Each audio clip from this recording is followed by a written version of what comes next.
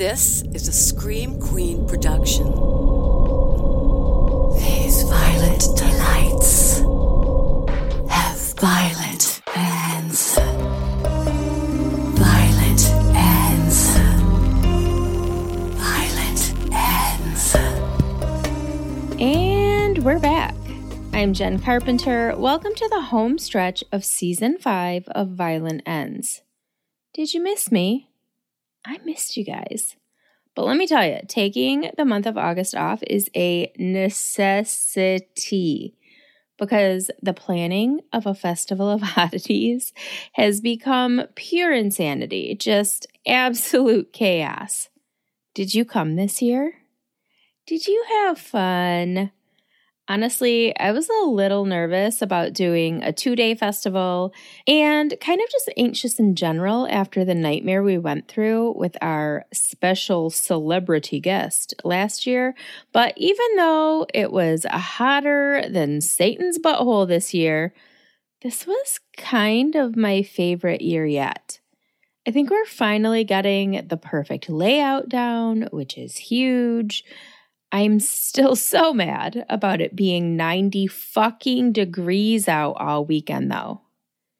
Know what else I'm mad about? That nobody thought I needed to know about this weird piece of Michigan history, Lansing history at that we're going to talk about today.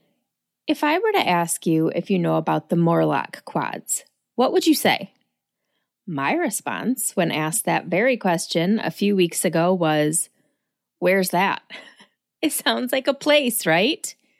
It's not. So buckle up, buttercups, because you're in for a wild ride. Today's twisted tale begins with the good old-fashioned 1920s love story. Sadie Lyon was born in 1899 in rural Ohio. The eldest of 7 children born into a poor farming family, Sadie did not have it easy growing up. Her father was an abusive alcoholic. Her mother was largely absent from the day-to-day, leaving much of the mothering to Sadie, who was only older than her siblings by a few years. So when the opportunity arose for Sadie to go live with her maternal grandparents in a village several miles away, she took it and she never looked back. Her father, the control freak, didn't take this change well, and he followed Sadie to her grandparents' house with a shotgun. There, he stood on the porch and hollered and threatened, but Sadie's grandmother was having none of it, and she refused to allow him to take her granddaughter away. Mr. Lyon disowned Sadie right then and there, but Sadie didn't even care. She had freedom at her grandparents' house. She had friends. From there, she could build a life. Her own life, not just one raising her brood of younger siblings and tending to her father's every whim. After high school, Sadie tried her hand at a few different professions until she found what she believed was her calling.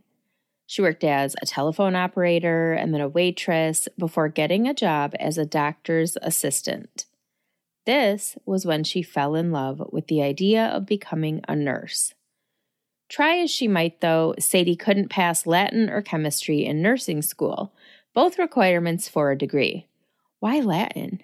Why Latin? So a life as a nurse was not to be, but Sadie continued to work in the medical field.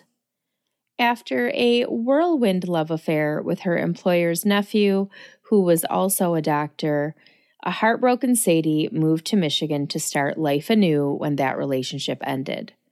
She got a job as an assistant to a Dr. LaBarge. It was in that role that Sadie met the man who would change her life. Carl Morlock was 11 years Sadie's senior.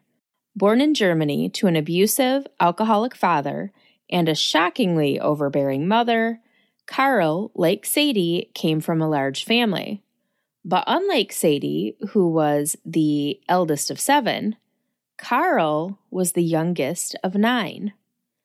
The Morlocks emigrated to the U.S. when Carl was 3, so around 1891, and settled in Michigan. Here's a little rabbit hole for you. The Morlocks settled in an unnamed Michigan community that was exclusively occupied by German immigrants, where the residents only spoke, taught, and preached in German, and everybody was a devout evangelical Lutheran. If you follow me on TikTok, you know that I recently went to a place that checks all of those boxes. You might have heard of it. It's called Frankenmuth. And what true crime family of incestuous evangelical Lutheran German immigrants came from Frankenmuth? The List family, as in John List. As in, if you don't know who I'm talking about, go look it up because I don't have time for John List's bullshit today. But the possibility, nay, likelihood, that the Morlocks and Lists are either related or at the very least kind of came from the same start, that is wild to me. Like, wild with a capital W-I-L-D. Anyway, back to the main event here. Carl and Sadie met when he was admitted to the hospital she worked at for an appendectomy. For some reason, the other girls working on the ward were smitten with Carl, even though he was neither particularly handsome or charming. He was loud and belligerent, to be honest, but the nurses and nursemaids, Sadie aside, liked the way he always cursed at them in German. Okay. While Sadie certainly didn't develop a crush on Carl during his stay at her place of employment, he did leave an impression, so she recognized him instantly when she ran into him at a baseball game a few months later. And again one fateful afternoon when she and Dr. LaBarge made a house call to the home of Carl's brother Bill and his wife Loretta. The young couple was being treated for venereal disease. Carl stopped by for a visit while Sadie and the doctor were there checking in on their patients one day, and it was under this very romantic setting that Carl decided he had to have Sadie, and he asked her out on a date. Just like when Carl had been a patient at her hospital, Sadie was not interested at all. But his sister-in-law Loretta spoke so highly of him that eventually Sadie was like, all right, maybe, I guess. Carl pursued Sadie relentlessly. The less interested she seemed, the crueler she was to him, the more he wanted her. He made it a point to always be at his brother's place when Sadie and the doctor stopped by for a house call. And the real weird part, as infatuated as Carl was with Sadie, she was picking up on some super sus vibes between Carl and his sister-in-law, and she became convinced that they were having an affair. Loretta confirmed as much one day when she confided in Sadie, "We've been having an affair, and if anything ever happens to Bill, we're going to marry." Which meant that Carl probably needed to be treated for the same VD as Bill and Loretta. Knowing all of this, Sadie still agreed to go out on a date with Carl. Not because she had feelings for him or was attracted to him, but simply because he wore her down. Even after a handful of dates, Sadie still wasn't really feeling it. Loretta, who was hella jealous, encouraged Sadie to break up with Carl after encouraging her to date him in the first place, saying, "He's probably diseased." Yeah, bitch, you think? Aside from that, he was weird, mean, a drunkard, and not a trustworthy dude. He was sleeping with his brother's wife. When Sadie tried to break things off, Carl did several things all at once. He proposed marriage, threatened to kill himself if Sadie said no, and threatened to kill Sadie if she left him. The only person besides loser Loretta that Sadie had to confide in was her boss, Dr. LaBarge, who encouraged her to accept Carl's proposal. "He's good people, if a little strange," he told Sadie. She pointed out that Carl was a drunkard with a temper who never even finished high school, wasn't going anywhere in life, was very controlling, and was sure to treat her very badly once they were married. And Dr. LaBarge just said, "You're too hard on him." And so, on the agreement that Carl would stop drinking, Sadie accepted the red flaggiest proposal I have ever heard of in my life. And that, friends, is where today's story really begins. Before we get into it, though, I do need to thank today's sponsor. This show is sponsored by BetterHelp. My days are so busy that I barely have time to breathe, let alone think. But as soon as I lay my head down at night, those thoughts just start racing, and I often think to myself, I really need to talk to someone about all of this. Therapy gives you a wonderful opportunity to do that so that you can break those negative thought cycles and find some mental and emotional peace. When I find myself struggling, it's so comforting to know that help is always just a click away. We all know anxiety is a liar, but knowing it and being able to control it are two very different things.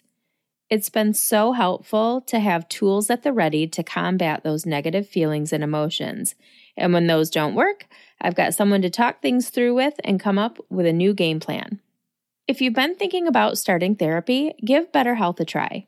It's completely online and is designed to fit your busy schedule.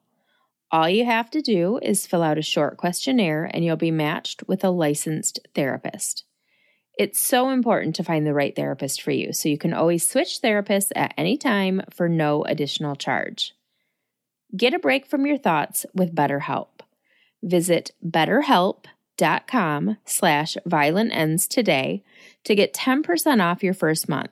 That's BetterHelp, HELP.com/violentends. And be sure to tell them I sent you. In August of 1926, when Sadie was 27 and Carl was 38, Sadie bought a dress, obtained a marriage license, and agreed to marry the man of her nightmares. But not before her boss, Dr. LaBarge, gave Carl a physical exam and a blood test to determine if he was, in fact, diseased like his scorned lover of a sister-in-law claimed. Sadie almost hoped the test came back positive for something. It would give her an out. Entering into a union that wasn't eugenically sound was frowned upon.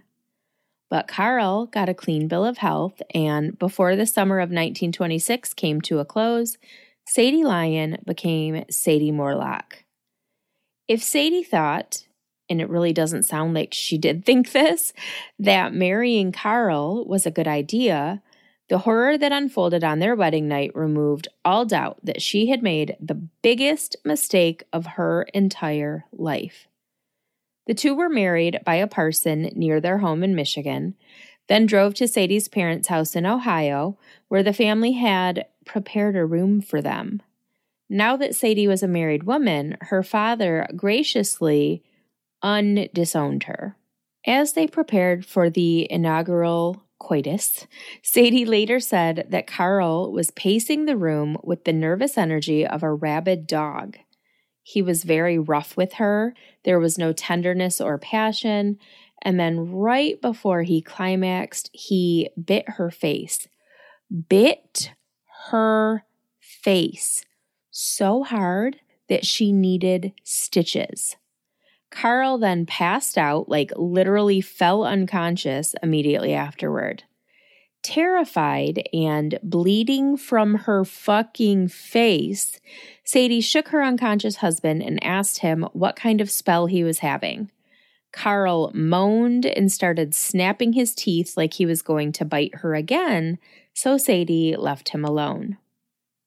Sadie was too ashamed to tell her family what had happened, so after the rest of the family left for a picnic, Carl drove Sadie to the town doctor, where her wound was cleaned and stitched up. The focus then turned to Carl and what could have possibly caused this episode that he barely remembered. Sadie optimistically suspected epilepsy. The doctor did not agree. Yeah, no girl, that ain't it. When Sadie's family saw her bandaged face, they did not believe her story that it was just a bad allergic reaction to some sort of bug bite. As they continued to press for the truth, Carl could tell that Sadie was close to coming clean, and then it would be all over for him. So he feigned sickness and insisted that they return to his mother's home in Michigan. They left later that day, and Sadie lost her last chance to break free from the man who would control her life until her dying day. The only thing worse than living with Carl Morlock was living with him and his mother, which Sadie did not want to do. So she convinced Carl to move to Lansing, where they rented an upstairs apartment, and she got a job as a private nurse, then at St. Lawrence Hospital as a medical assistant. Carl got a job at one of the auto assembly factories, but was known to be a lazy, unreliable employee and soon lost his job, the first of many. He worked as a janitor and for Atlas Drop Forge and kind of here and there and everywhere, always quitting or getting fired before he was even settled in somewhere. He relied on Sadie to provide a steady income with her unofficial nursing gigs. Carl was vehemently opposed to the idea of having children, while Sadie, she wasn't opposed to having them, she just didn't want to have them with Carl. He was an unintelligent, unreliable, unfaithful, brutish, abusive alcoholic that she hadn't even wanted to marry in the first place. And his weird bedroom behavior continued well beyond their wedding night. Sadie became convinced that she was married to a sort of werewolf because every month between the 17th and 20th of the month, Carl turned into a rabid dog in the bedroom just between those few days. Sadie's solution to this was to shield her face with a pillow so that he could not bite and scar her again. Listen, we've done a lot of really weird stories on this show, but this one, I just cannot wrap my head around this. So it wasn't that Sadie didn't want to divorce Carl. She definitely did. But they were congregants of the Emmanuel First Lutheran Church in Lansing, a devoutly evangelical branch of the Christian faith that viewed insubordinate women as one of the world's greatest evils. I think we need to put that on a t-shirt. Insubordinate women are the world's greatest evil. It's happening. Let's do it, guys. In August of 1929, when Carl was 41 and Sadie was 30, the happy couple celebrated their third wedding anniversary. Carl forgot to get Sadie flowers because he forgot it was their anniversary altogether, which is completely in line with his character. In response to what was likely a very insincere apology, Sadie told him that he could make it up to her by giving her a baby. This was a complete and abrupt change of heart, one that came about because Sadie was just super fucking sad and lonely. Her husband was absolute garbage. Her family was in another state. She wasn't allowed to socialize or have friends. She needed someone to love and someone to love her back. Her own little baby was the perfect solution. But, like most everything else in Sadie's life, this did not go as planned. That night, for the first time in their marriage, Carl and Sadie had sex without protection. And according to Sadie, the very next morning, she knew she was pregnant. She could feel the magic. Sounds fake, but she wasn't wrong. When she missed her period a few weeks later, she went to see Dr. Howard Haynes, who is our second least favorite man in this story. Dr. Haynes confirmed that Sadie was, in fact, pregnant, but dismissed her concerns that she might be pregnant with twins. She felt like something was just not quite right. Her symptoms were much more severe than any pregnant woman she'd known or treated, but the doctor discounted this by saying, "You're a white woman, aren't you?" Because apparently it was a commonly held belief back in the 20s that primarily women of color gave birth to multiples, not white women. And that's stupid and fucking weird and also untrue. Sadie, always one to ignore the biggest and brightest red flags, continued to see Dr. Haynes. By 9 weeks, Sadie was so miserable that Dr. Haynes conceded. Fine, maybe you are having twins, but you're still just being way too dramatic about it. He put her on bed rest, but when she continued to complain, he offered to give her a secret abortion if she couldn't handle being pregnant. Sadie refused. She continued to deteriorate throughout her pregnancy, with a husband who was rarely home and a doctor who was literally the worst, until late spring of 1930, when she was about 8 months along and began experiencing labor pains. She phoned Dr. Haynes, who informed her that it was too early for her to be in labor and she was too sympathetic with herself. But just before midnight on May 18, 1930, 31-year-old Sadie insisted it was time and ordered her 41-year-old garbage husband Carl to drive her to Edward W. Sparrow Hospital, where history, literally Guinness Book of World Records history, would soon be made, unbeknownst to anyone at the time. Dr. Haynes met the Morlocks at the hospital, where Sadie unleashed all of the fear and frustration she'd kept pent up for the last 9 months. She berated her doctor for neglecting her throughout her pregnancy, and he essentially told her to shut up. Carl sat in the waiting room, useless as ever, and 3 hours later, on May 19th, Dr. Haynes popped in to congratulate Carl on the successful birth of his twin daughters. It was twins, after all, wouldn't you know it? A few minutes later, Dr. Haynes returned with a shocking update. It wasn't twins. It was triplets. All girls. Before Carl could even begin to wrap his head around this news, Dr. Haynes returned again. He told Carl, "You've got 4 of them, and none of them came up through the elevator or fire escape." 4 babies. 4 daughters. While naturally conceived quadruplets were, and still are, incredibly rare, just in general, genetic testing would later confirm that the Morlock quadruplets were the first identical quadruplets in the world, meaning that they all came from one egg that split into 4 embryos. And nobody had any idea. What's crazier still is that Helen carried them almost full term.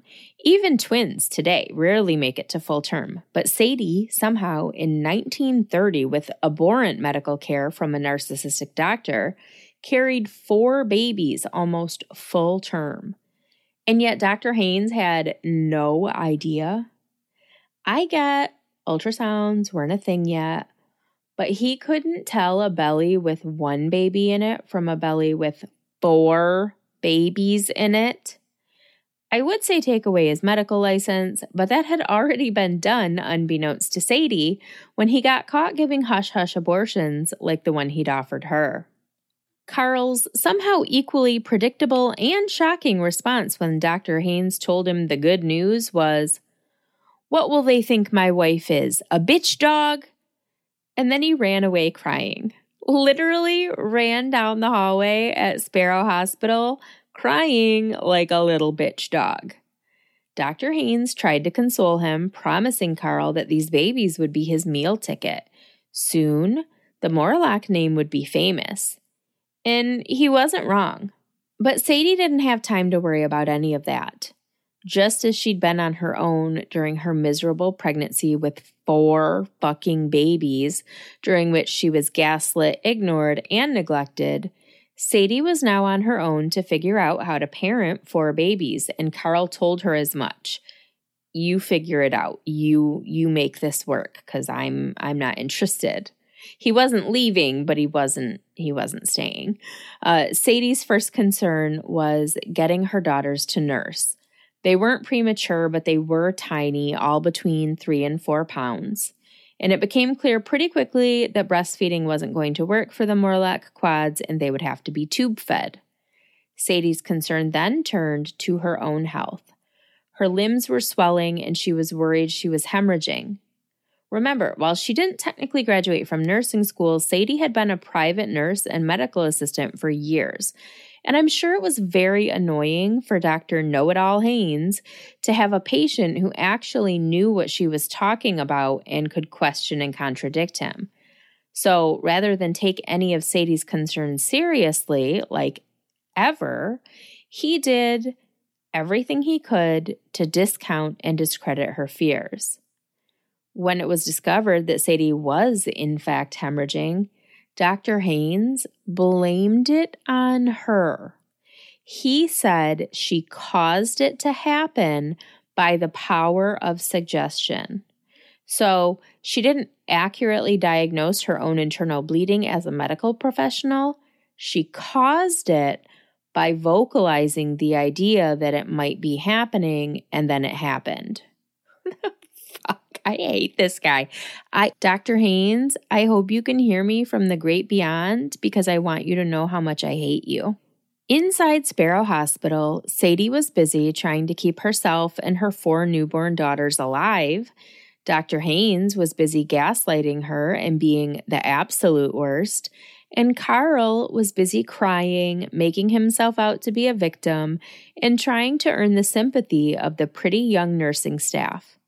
He was always on the hunt for a new mistress, no matter how many he already had.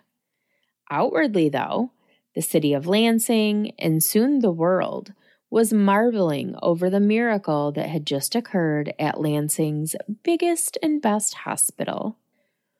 When Sadie told a nurse she was planning to name the girls Jean, Jane, June, and Joan, the nurse informed her that an idea had been put forth to hold a naming contest in the Lansing State Journal, and she encouraged Sadie to go along with it. So even the simplest of new mom pleasures, picking out a name for your new little baby, was taken away from Sadie. Over 6,000 naming suggestions were sent in to the Lansing State Journal for a chance at bragging rights and a $10 prize, which in today's money would be close to $200. The winning entry, coincidentally, came from the young daughter of our least favorite physician, Dr. Haynes. She, a 10-year-old, proposed names that represented the establishment in which the famous babies were born, Edward W. Sparrow Hospital, so that they would always be connected.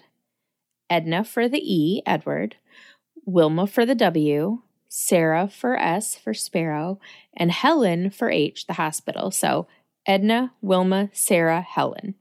Edward W. Sparrow Hospital. What a clever idea for a 10-year-old girl to come up with.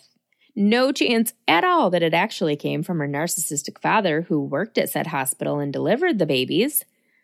The girls were given middle names that started with A, B, C, and D to signify their birth order, and because for several days those were their names, Baby A, Baby B, Baby C, and Baby D. It wasn't just naming the babies that the city of Lansing took ownership of. It was everything. Sadie and Carl were still living in that one-bedroom upstairs apartment located at 1305 Osborne on the city's west side. That was not going to work for A, a family of 6, or 2, a family with 4 newborns. So the Lansing City Council stepped in at the request of the mayor and approved to lease a house to the Morlocks rent-free for a year. That house, which has long since been torn down, was located at 1023 East Saginaw Street on the east side of the city.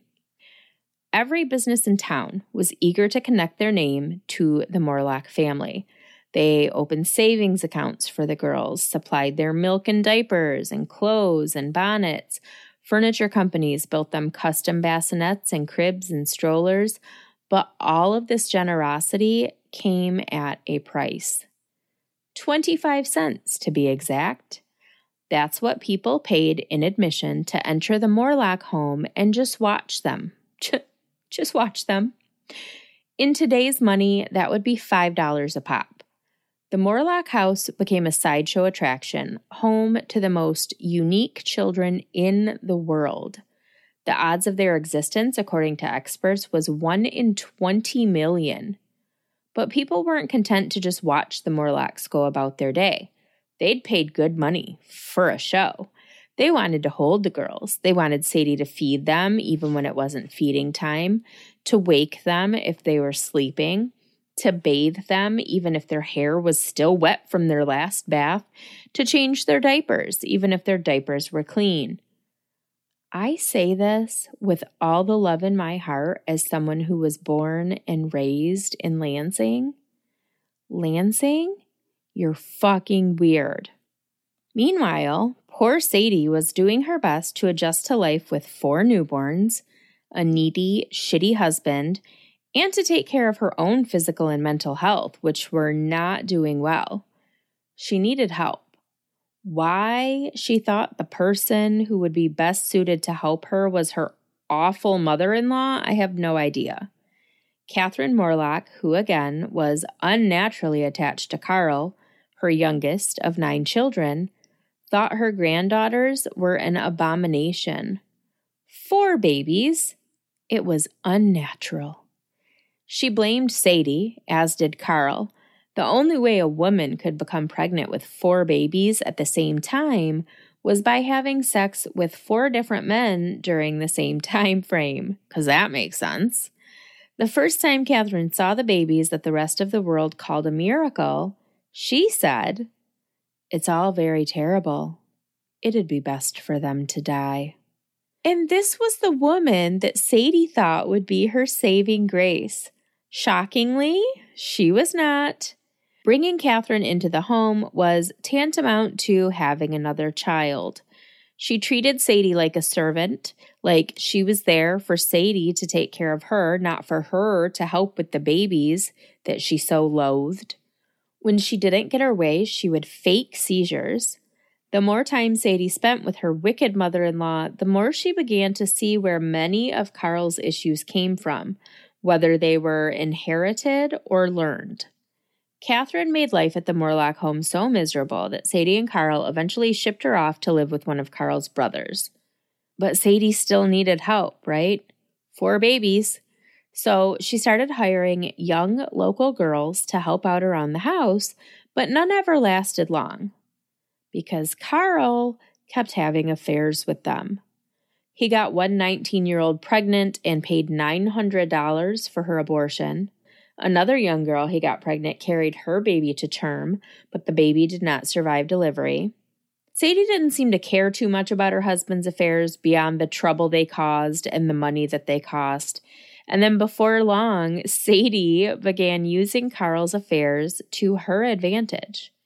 When she found out that the quadruplets pediatrician, Dr. French, had taken Carl out on the town with a group of nurses he was having affairs with, Sadie used this information to blackmail the doctor into providing free health care for the girls until they turned 12. And I love that for her, honestly. She similarly blackmailed the awful Dr. Haynes into providing her with free health care after finding him doing the deed with a nurse in an exam room while he was supposed to be in an appointment with Sadie. So she was there for an appointment. He didn't show up. He didn't come into the room. He was late, so she went looking for him and found him fucking a nurse in another room. What was going on in Lansing in the 1930s? My goodness.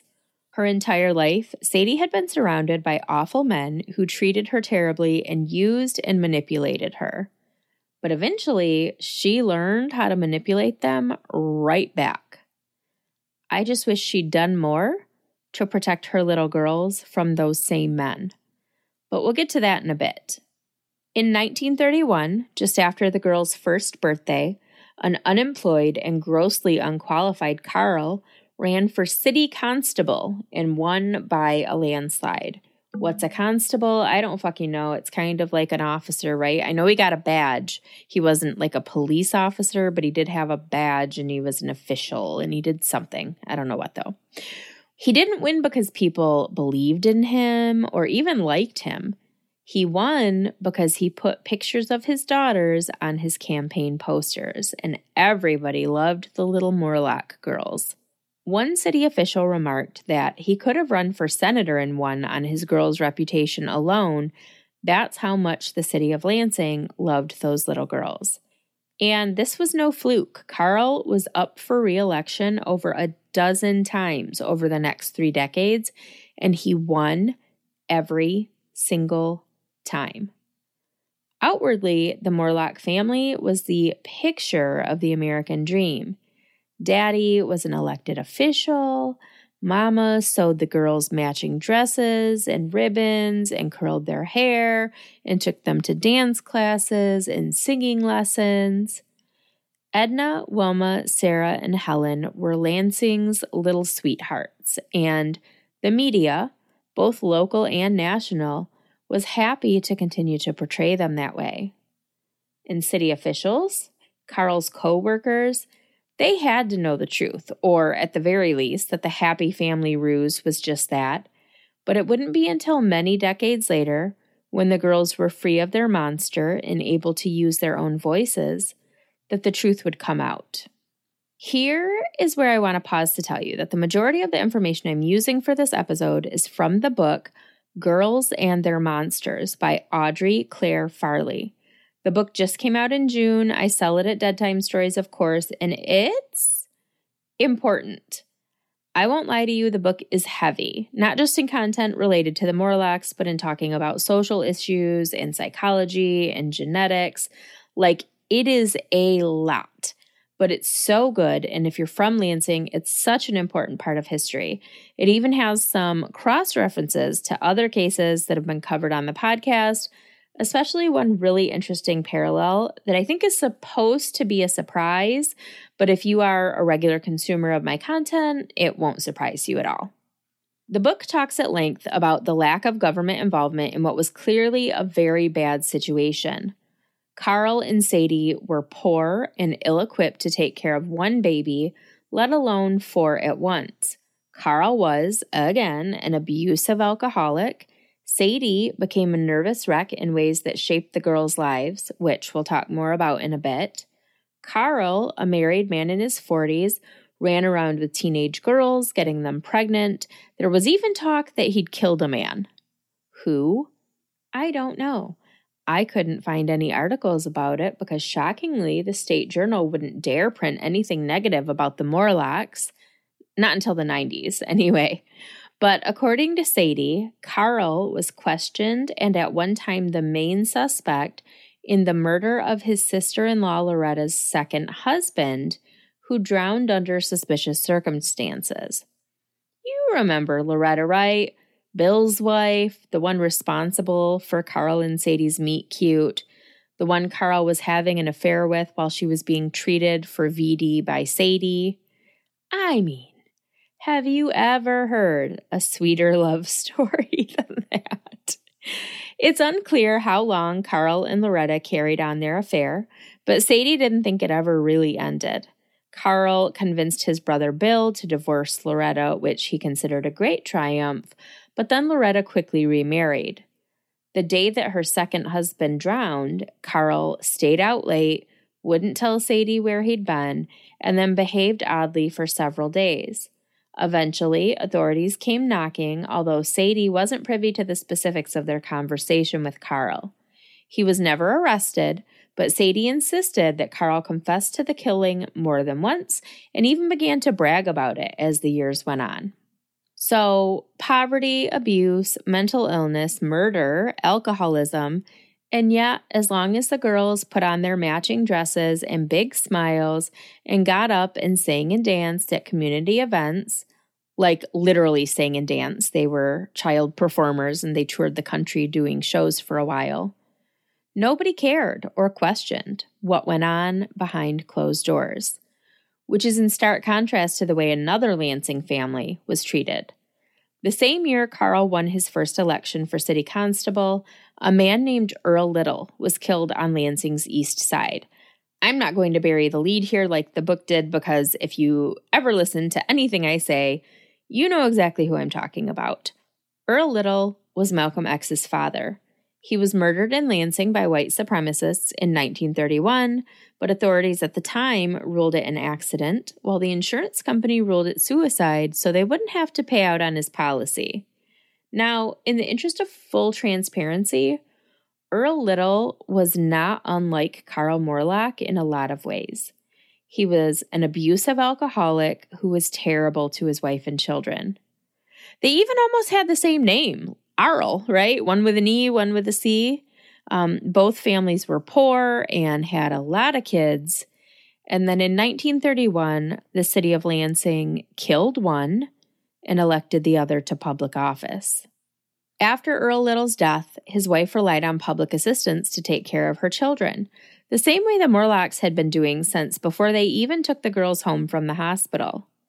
While Carl wasn't dead yet, he was very much an absent father and husband.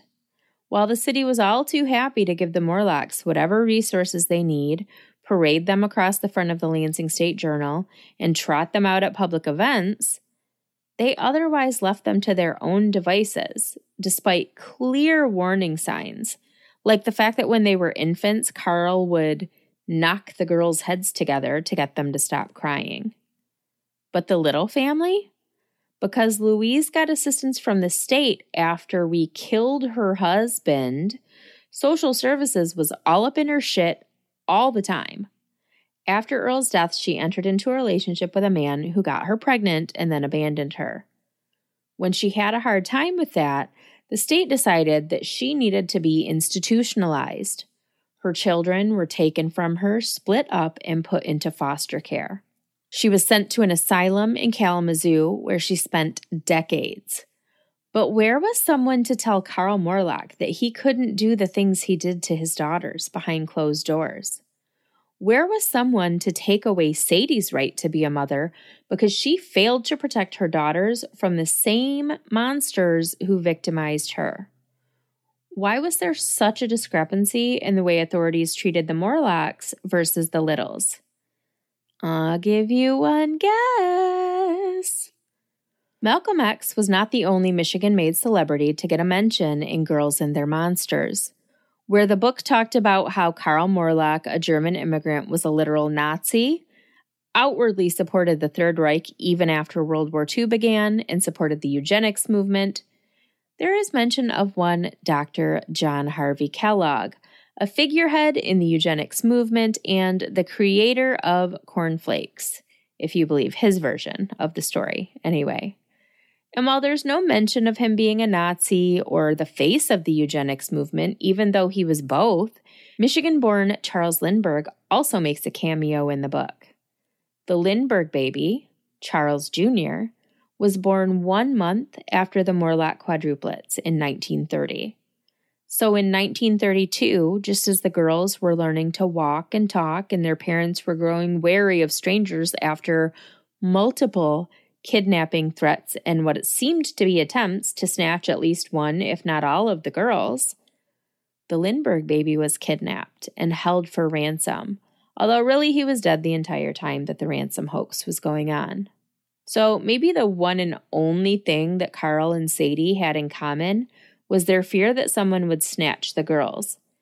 It certainly wasn't an irrational fear, given what had happened to the Lindbergh baby, given the fact that it was attempted at the Morlock home more than once during the height of what is now known as the Snatch Racket, which is also the name of a book I carry at Dead Time Stories.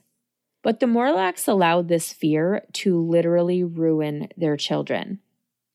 Building a big fence around the house, understandable. Not letting the girls out of their sight. I mean, they were two. They needed eyes on them all the time. Are anyone else's teeth itching a little bit at the thought of trying to keep track of 4 toddlers at one time, all the time? But this fear that someone was going to take the girls became the guiding force in the Morlock home. Gone were the days of the 25-cent visits by strangers, which that part was a good thing. But the girls also weren't allowed to have visits from cousins or neighbors or, as they got older, classmates. They weren't allowed to go anywhere without their parents. They weren't allowed to socialize. They weren't allowed to have friends. Carl and Sadie's stance was that the girls had each other and they didn't need anyone else. But of course that wasn't true. And this isolation and overprotectiveness did so much damage that the girls never recovered from. Before we talk about the girls, I want to do 2 things. A, remind you that this Lansing-based story about the world's first set of identical quadruplets has elements of Malcolm X, the Kelloggs, the Lindbergh baby, and maybe even John List. That is so wild to me. And that's why anyone who's into Michigan's dark history needs to get a copy of Girls and Their Monsters, like right now. 2, I need to thank today's other sponsor, microdosing. You've heard of it, but what is it? It's what all the cool kids are doing to feel healthier and perform better in their day-to-day lives. Our show today is sponsored by Microdose Gummies. Microdose Gummies deliver perfect entry-level doses of THC that help you feel just the right amount of good. As you all know, sleep is my mortal enemy, but one gummy an hour before bed helps me slay that dragon peacefully and consistently. Like 10 out of 10 recommend. They're so good, I even give them to my kid. Relax, my kid is 24 years old. Microdose is available nationwide. To learn about microdosing THC, go to microdose.com and use code VIOLENTENDS to get free shipping and 30% off your first order. Links can be found in the show description, but again, that's microdose.com, code VIOLENTENDS. And, as always, be sure to tell them I sent you. Okay, now let's talk about the girls. Edna A., Wilma B., Sarah C., Helen D. Very early on, Edna, the eldest, was established as the leader of the group and a daddy's girl. She was Carl's favorite. And Sarah was Mother's little helper, always eager to help around the house or parent her sisters. Wilma was the clown of the group. She was always playing pranks and making jokes and making people laugh. Little Helen, the youngest and smallest of the 4, was always seen as the troublemaker. She didn't pick up on things as quickly as her sisters. She had a harder time maintaining the perfect little porcelain doll image that was so important to her parents, and she had some behavioral issues. Wilma was eventually lumped in with Helen, and the Morlocks decided that they had 2 good girls and 2 bad girls, and then proceeded to treat their daughters accordingly for the rest of their lives. As Helen got older, her behavioral problems got more serious. When she, at 3 years old, began obsessively comforting herself, if you know what I mean, it was seen as a problem that needed to be fixed rather than a very obvious sign that something more serious was going on. In 1935, the Morlock quadruplets started kindergarten at Oak Park Elementary School on Lansing's east side. They did not have a good time. And we all did the school thing, right? We all know that the last thing that any kid wants in a room full of strangers is to be the different one.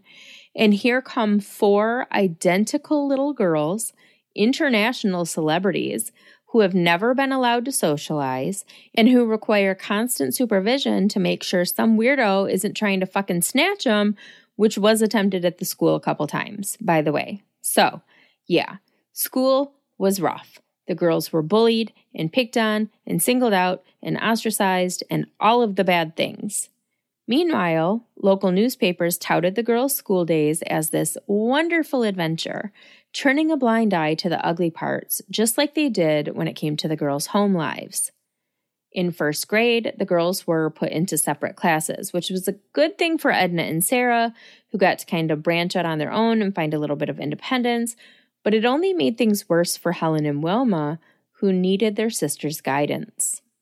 When the girls were in second grade, Sadie accused the school janitor of molesting Helen, which he was absolutely doing. He even went back to college and got a teaching degree so that he could be a teacher at Helen's high school, where the abuse picked up again when she was a teenager. During their early school years, the girls continued to travel the country and perform. Their mother made them matching costumes, while their father drove drunk to their shows with the whole family in the car. When the girls were 7, agents began suggesting that Sadie take the girls out to Hollywood. She considered it, but then decided to put an end to their performing altogether. They were getting too old, too independent. The more people they were around, the more likely someone was to find out what was going on at home, and Sadie couldn't have that. Of all of the things I know about Dr. John Harvey Kellogg, this is the one I least wanted to ever discuss again, but here we are just the same. The man was a masturbation Nazi.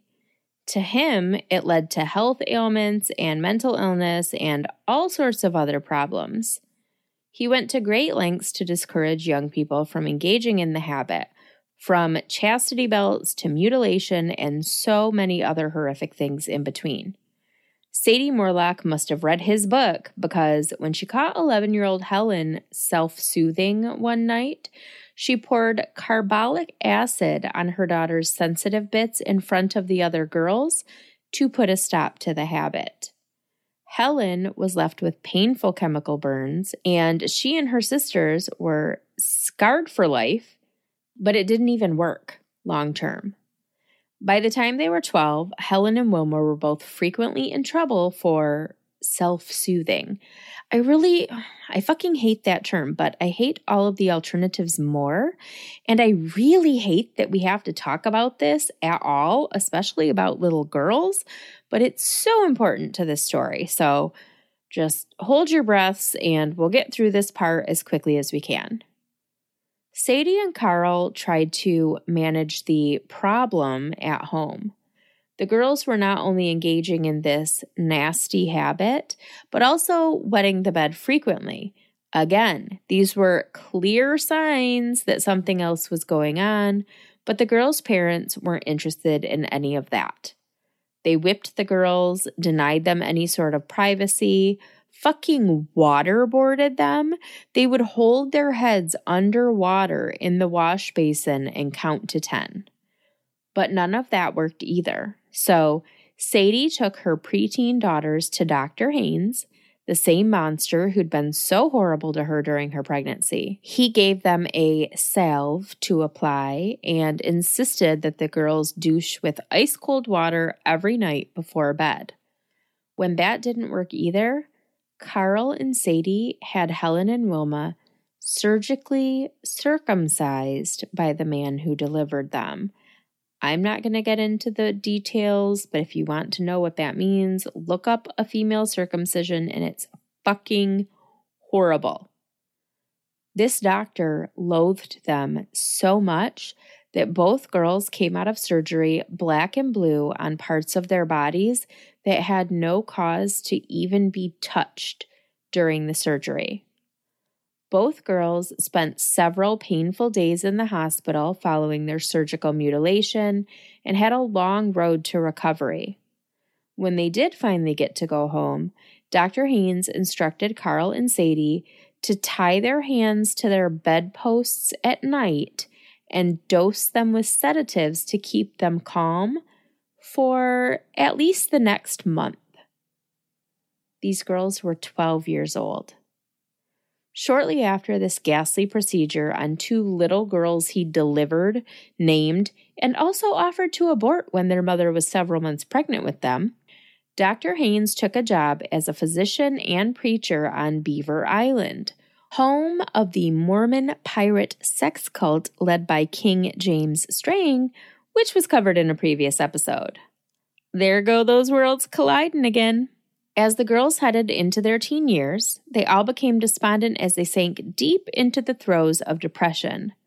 Carl and Sadie were so abusive to Helen specifically at this point that she was almost like a zombie, barely speaking, falling further and further behind in school.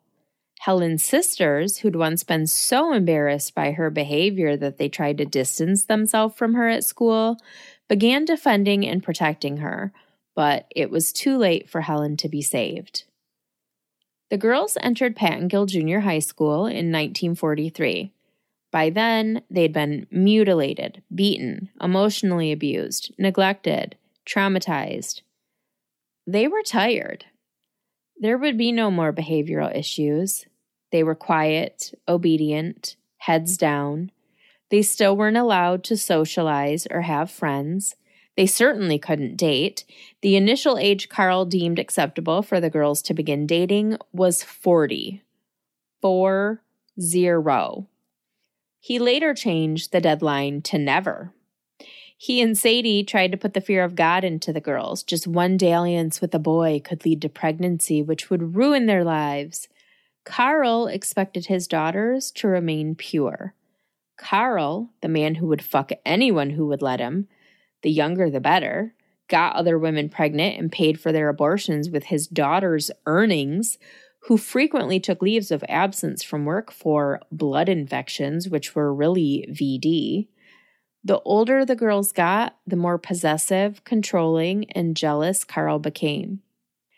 As the girls raced toward adulthood and a life free of the parents who suffocated them, Carl and Sadie went to great lengths to continue to infantilize their daughters. But Carl also saw that they were becoming women.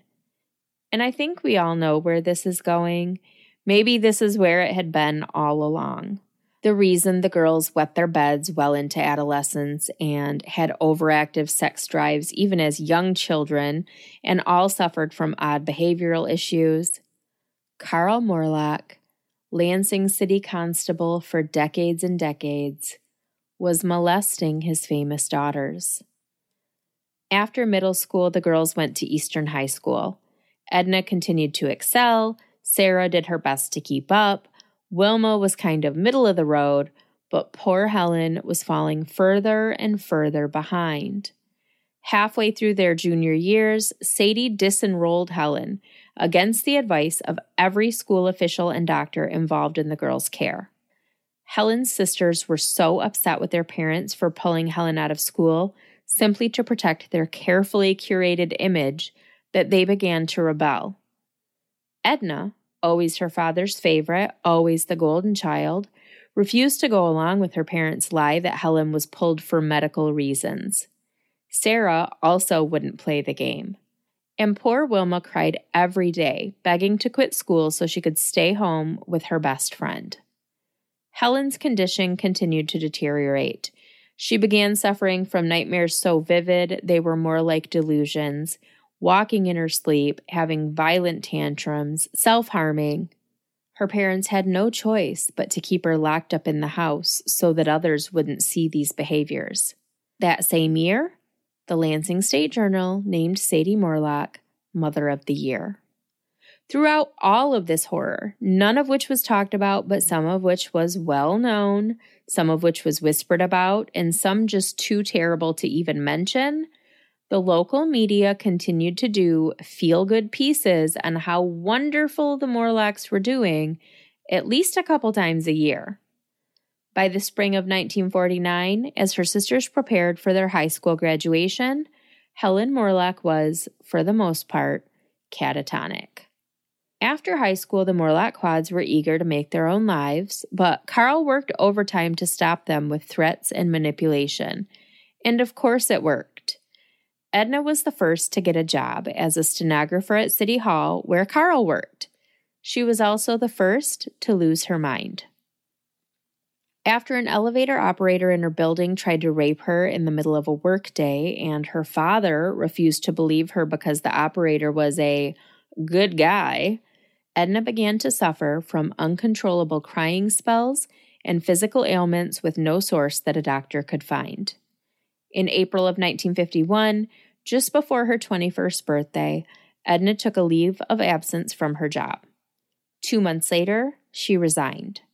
Her condition got so bad, hallucinating, having fits, walking and talking in her sleep, that Helen became Edna's caretaker. So Helen was in the worst shape, Edna had always been in the best shape, and now Edna was in such a state that Helen was the one taking care of her. At the start of 1952, Edna was institutionalized in Ann Arbor and diagnosed with acute schizophrenia. She was treated with convulsive electroshock therapy and injections to induce seizures. Wilma was the second to go mad. Shortly after taking a secretarial position, she began vomiting uncontrollably at work. She was anxious all the time, couldn't eat, and cried almost constantly. And then, just like her sister, she was attacked by a male coworker during the middle of the day, not in an elevator, but in a private bathroom.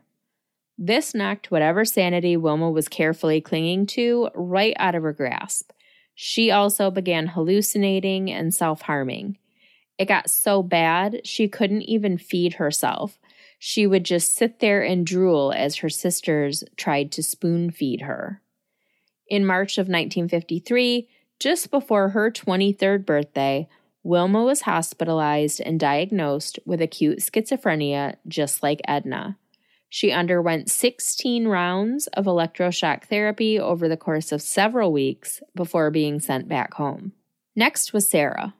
She'd gotten a job as a secretary at a law firm. It was high pressure, demanding work, but she took pride in it. She had friends, made her own money, even dated a bit behind Carl's back. The day a client cornered, threatened, and tried to sexually assault her was the day that she began to lose her mind. PTSD took hold of her, and she was fearful and frantic all the time. Her mother sedated her to help her sleep, but it didn't help. Sarah took a leave of absence from her job to seek psychiatric care and was diagnosed with schizophrenia, just like her sisters before her. Unlike her sisters, though, she was not hospitalized as her case was not deemed acute. She was treated with outpatient therapy. In December of 1954, Helen, the first to be declared a problem by her parents, was the last to be declared schizophrenic. By then, 3 of the 4 sisters had attempted suicide at least once. The Morlock quadruplets came into this world against all odds, setting a world record as the first identical quadruplets ever born. 1 in 20 million odds. 24 years later, they beat much larger odds. The odds of 4 identical siblings being diagnosed with schizophrenia were 1 in 1.5 billion with a B. You would think that the part of the story where the girls were whisked off to some private experimental institution out of state would be the scary part. But for the Morlock sisters, who'd lived a life of pure horror behind a facade of wholesome American values, the National Institute of Mental Health in Bethesda, Maryland, was a welcome reprieve. They spent 3 years there, from 1955 to 1958. They were not experimented on or given electroshock therapy or hard drugs. They were not abused or molested or manipulated. They were treated with kindness by doctors who truly wanted to get to the root cause of their illness. Was their condition caused by nature, nurture, or a combination of both? They were treated with psychotherapy and occupational therapy. Treated, not punished, not tortured. Treated for the first time in their lives. I would love to be able to tell you that the girls all healed their inner wounds and went on to live fabulous, happy lives. But we live in the real world, and that's not how things work. Sarah, the least ill of the bunch, was released to a halfway house in early 1957. She got a job working at the Walter Reed Military Hospital in D.C., which was called something else back then. She started looking for her own apartment and began taking driving lessons. And then on August 9th, 1957, the best thing that could have happened to the girls happened. Their father, their monster, Carl Morlock, died at the age of 68 from cirrhosis of the liver.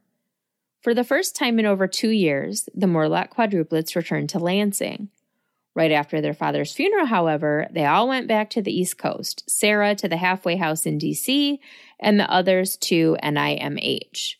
In 1958, Sadie pulled Edna, Wilma, and Helen from the Institute and brought them back to Michigan as she wanted them closer to home. The 3 were admitted to Northville State Hospital in Detroit. Edna was the first to be released. She moved back into the family home in Lansing with her mother, who'd taken in boarders for income. Wilma stayed in the Detroit area, eventually moving into a halfway house and enrolling in beauty school. Helen, the last to be diagnosed, was the last to be released from the asylum. After her father's death, Sarah moved into a YWCA home in Washington, D.C. She took a more low-pressure job than the one she'd had at Walter Reed, and she began attending Luther Place Memorial Lutheran Church. It was there that she met her future husband, George Cotton. George was in the Air Force, tall, handsome, and charming. The two hit it off immediately, and in October of 1959, when Sarah was 29, George proposed. Sarah wanted to marry George, but she didn't. His charm had long ago worn off, and he drank too much, was careless with money, was selfish. She wanted to take him home to Lansing to meet her family, but he refused to go, saying he was only marrying her. Why would he want to meet the rest of them? After months of back and forth, Sarah gave in to pressure and agreed to marry George, much like her mother had done when she agreed to marry Carl despite her misgivings, and we all saw how that turned out. And this wouldn't be the only way in which history would repeat itself, sadly. Like many a military family, Sarah and George spent much of their first years of marriage apart. When he deployed to Saudi Arabia shortly after their wedding, she spent some time with his family in Ohio before deciding that she hated them and going back home to Lansing. After his deployment, George was stationed in England, where Sarah joined him. It was there that she spent some of her happiest years, sightseeing and exploring. Confined for the first 24 years of her life to her parents' home, the world was now big and beautiful and full of possibility. And I just really wish I could stop here so this can end on a somewhat happy note, but we've got to see it through to the end. We've come this far, right? On December 8th, 1963, when she was 33 years old, Sarah gave birth to her first child, a son she named William, who was born while the Cottons were still stationed in England.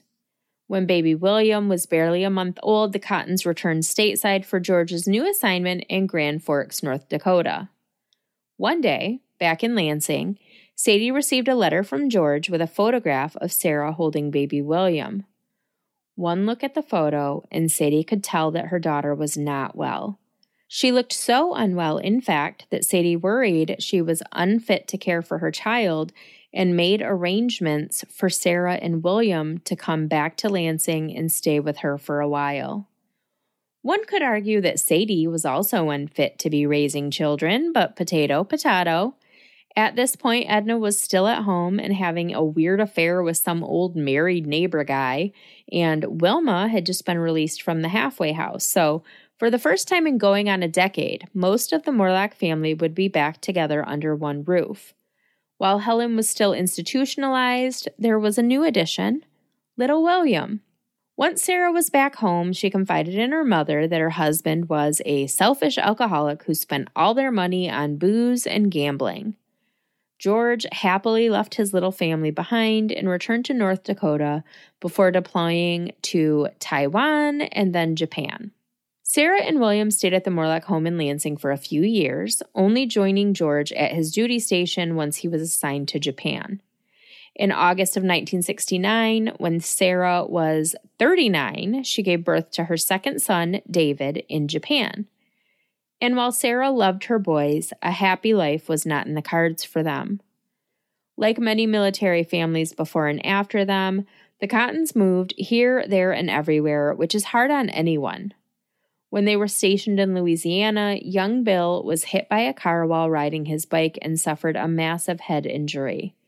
He was never right after that, and even though David was 6 years his junior, David took on the role of big brother and protector. And Bill needed protecting. So did David, for that matter. Their father was abusive. A raging alcoholic, George spent his entire paychecks drinking at the VFW. He gave away Sarah's possessions as gifts to women he was cheating on her with, including her favorite typewriter.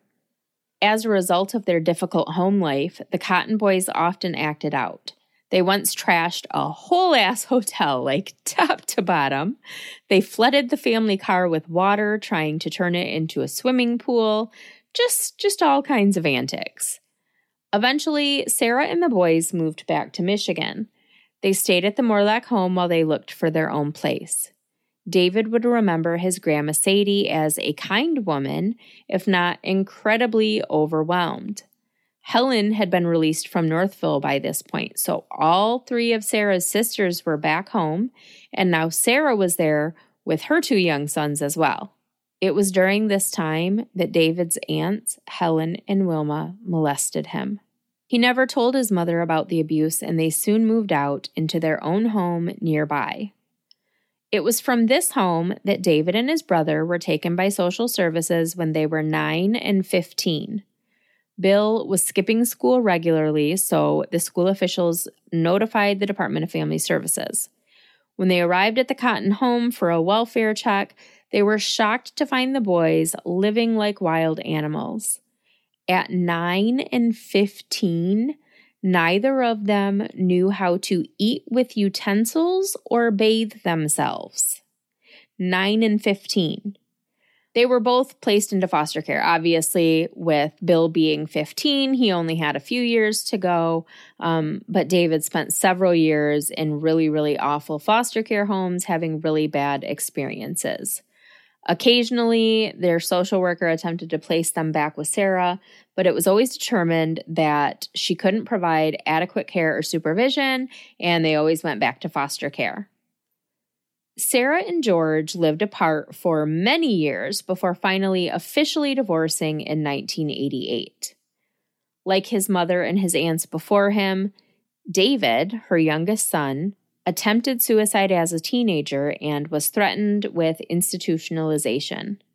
If not for a social worker who truly cared about him, David would have kept trying until his attempts were successful.